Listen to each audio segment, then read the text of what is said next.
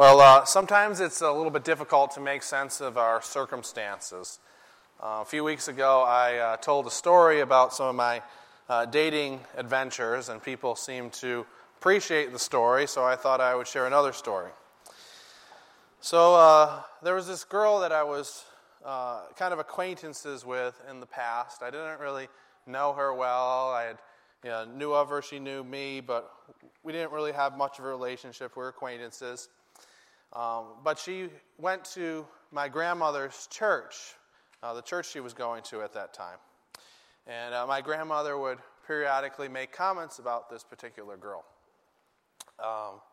So I guess she had been on my mind a little bit, even though I didn't really know her that well.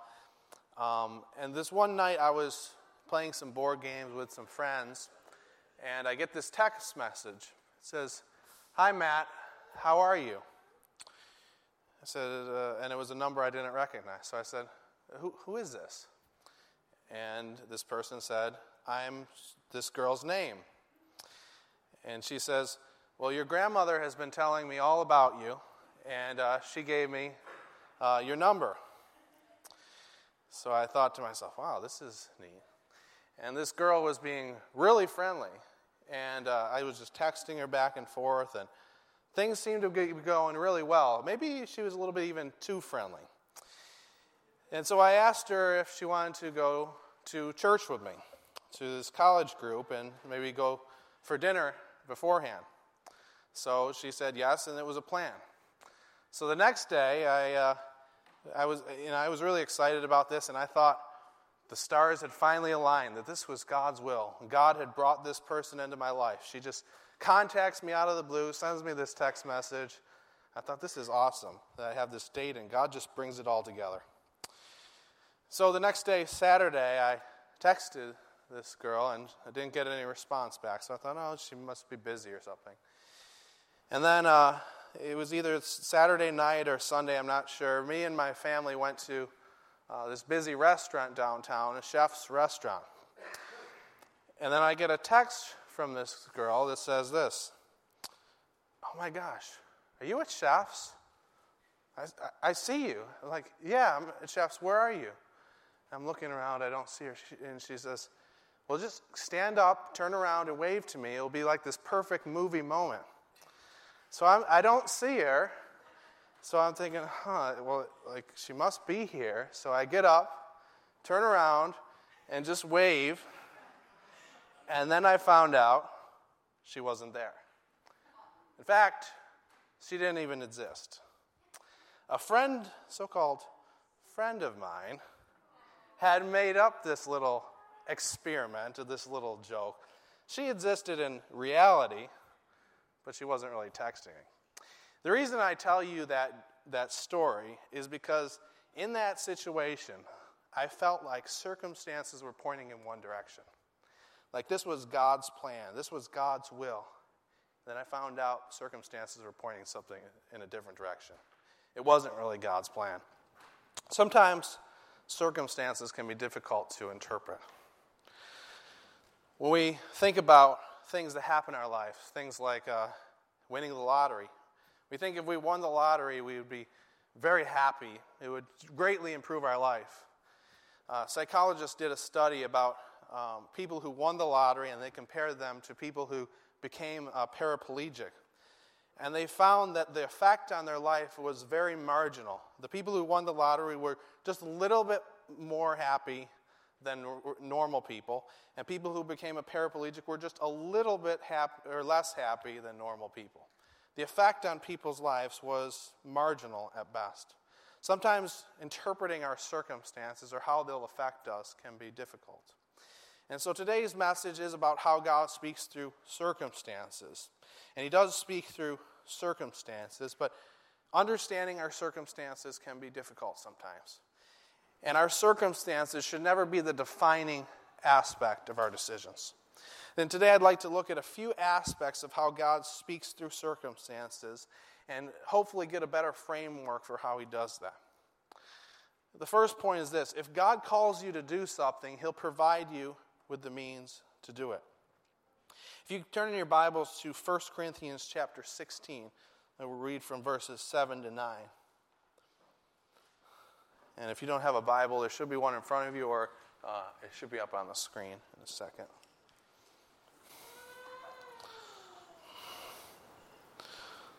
So 1 Corinthians chapter 16, verse 7 says this, "For I do not want to see you now just in passing. I hope to spend some time with you if the Lord permits. But I will stay in Ephesus until Pentecost, for a wide door for effective work has opened to me, and there are many adversaries." So Paul says here he longs to spend some extended time with the believers at the church in Corinth, but right now a wide door for effective evangelism has opened up for him in Ephesus. So he feels called to stay there in Ephesus and continue to preach the gospel while this door is open. So God's called him to do something, preach the gospel, and he's opened this door in Ephesus for him to do that. And Paul knew it was God's will for him to stay in Ephesus because people were getting saved. He was getting opportunities to share the gospel with a number of people. We see Paul prays for opportunities, for open doors, so to speak, when he's in prison. In Colossians, it says this, "At the same time, pray also for us, that God may open to us a door for the word, to declare the mystery of Christ, on account of which I am in prison, that I may make it clear which is how I ought to speak." So for Paul, God would open some doors and close other doors, and he would give him opportunities to preach the gospel. And the same thing is true for us as believers today. God gives us open doors or opportunities to do things. And if he's called us to do something, he'll give us the opportunity to do something. God wants you to get a new job, he'll provide the circumstances to be able to get a new job. If he wants you to get married, he'll provide you with someone to marry. If God wants you to share your faith with someone, he'll arrange an opportunity and put people in your life for you to share your faith with. So if God's called you to something, he'll give you the opportunity to do that. But second, we need to realize that discerning God's will through circumstances is a clue, not an answer. Discerning God's will through circumstances is a clue, not an answer. In other words, when we look at our circumstances, it can be a clue to point us to God's will, but it can't be the defining thing that tells us what God's will is. It's difficult. I find it difficult to do a message on this topic because when we look at circumstances, it's not a clear answer of how God always speaks. Sometimes it can be puzzling. But our circumstances can be an indication or a clue of what God is calling us to do. The best illustration that I can think of is kind of the wind. If you're outside in a hurricane, you can see the effects of the wind pretty clearly. Everything's blowing around. You can see which way the wind is blowing because all the debris is flying around every which way. And sometimes events will happen in our life that are like a hurricane. And events will kind of line up and you'll kind of clearly see God's direction in your life right away. But sometimes it's different. Imagine you go outside and it's a really peaceful day. You look up at the trees and they're virtually not moving at all. It's completely calm. You throw up a bunch of grass to see which way the wind will blow it, but it falls down almost directly below it. But then you're standing there and you feel the movement of the wind, trying to see which way it will go. And finally you get a little gust. You see, this is the way that the wind is carrying. That's probably the way it is most in our lives. We don't feel God's direction strongly through our circumstances. But we feel a gentle gust, and we see where God is seeming to direct us. According to Gary Friesen in his book, Decision Making and the Will of God, circumstances define the context of the decision and must be weighed by wisdom, not read to find God's individual will. Circumstances are a clue. They point us towards God's will, but they're not, just because something happens to us doesn't mean it's God's will. For example, let's say I wanted to play in the NBA, the National Basketball Association. It doesn't matter how much I want to play in the NBA, I can't do it. I don't have the skills to do that. I don't have the height to do that. It's kind of off limits to that. God has taken that off the table for me.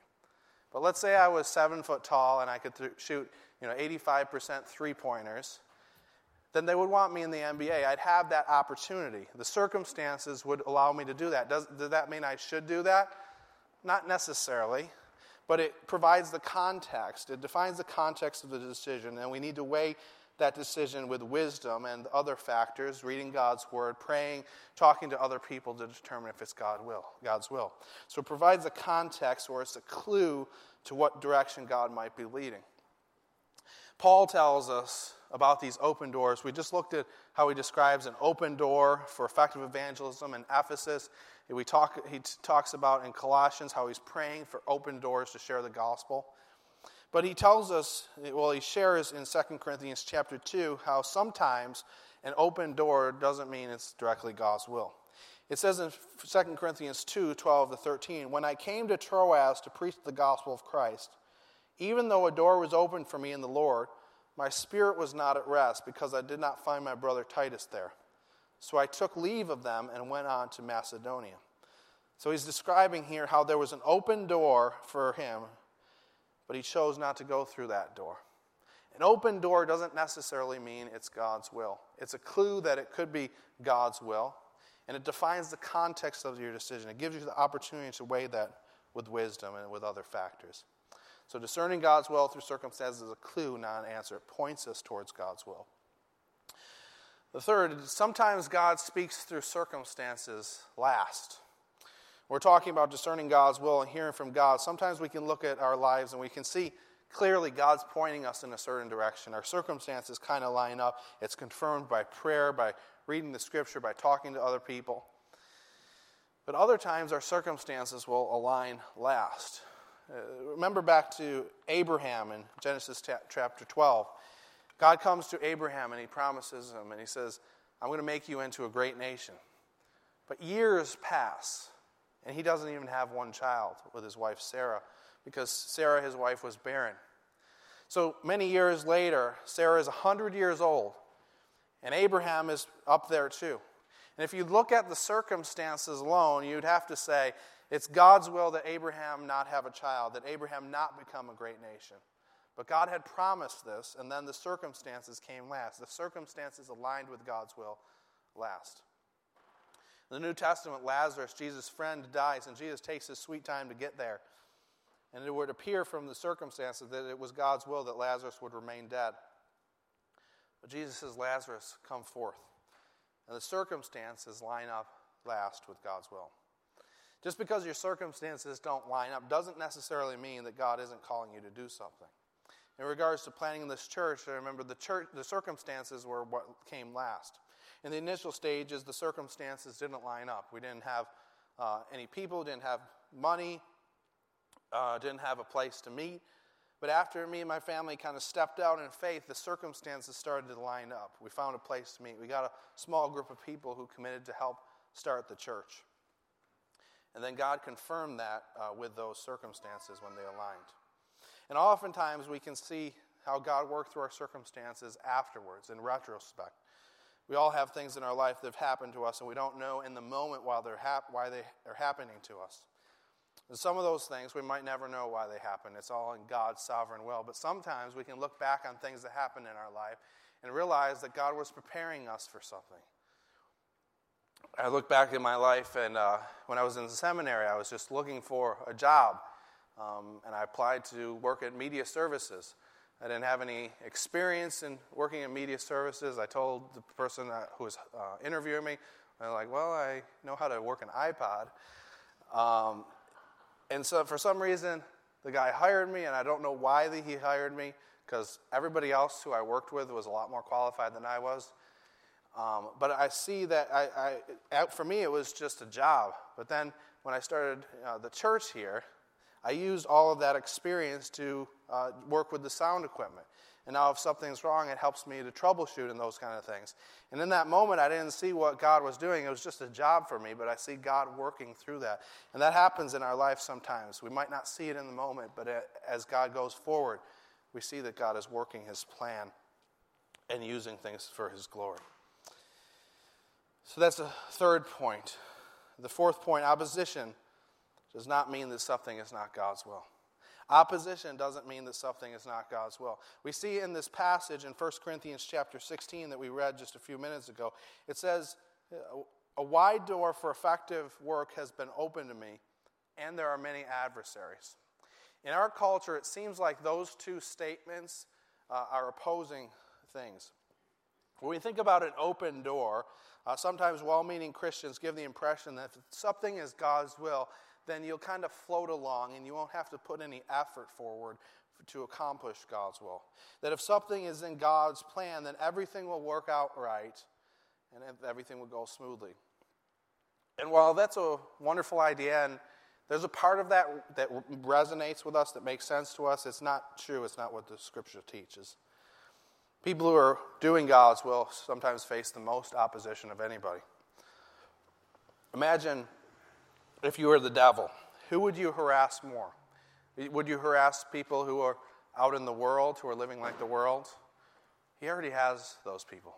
Would he harass people who go to church, who are decent people, but who don't know Christ, who don't apply Christ to their lives, who aren't making an impact for his kingdom? No, the people that he would go after would be the people who are doing his will, the people who are making an impact for the kingdom. Those are the people that he doesn't have, and those are the people he wants to thwart and make ineffective. Opposition doesn't mean that something isn't God's will. A number of years ago, a famous politician delivered a speech. I'd like to read to you some of the criticism of that speech. The Harrisburg Patriot derided this speech as silly remarks. The New York World accused this speaker of gross ignorance, of willful misstatement. The Democratic-leaning Chicago Times observed, "The cheek of every American must tingle with shame as he reads the silly, flat, and dishwatery utterances of the man who has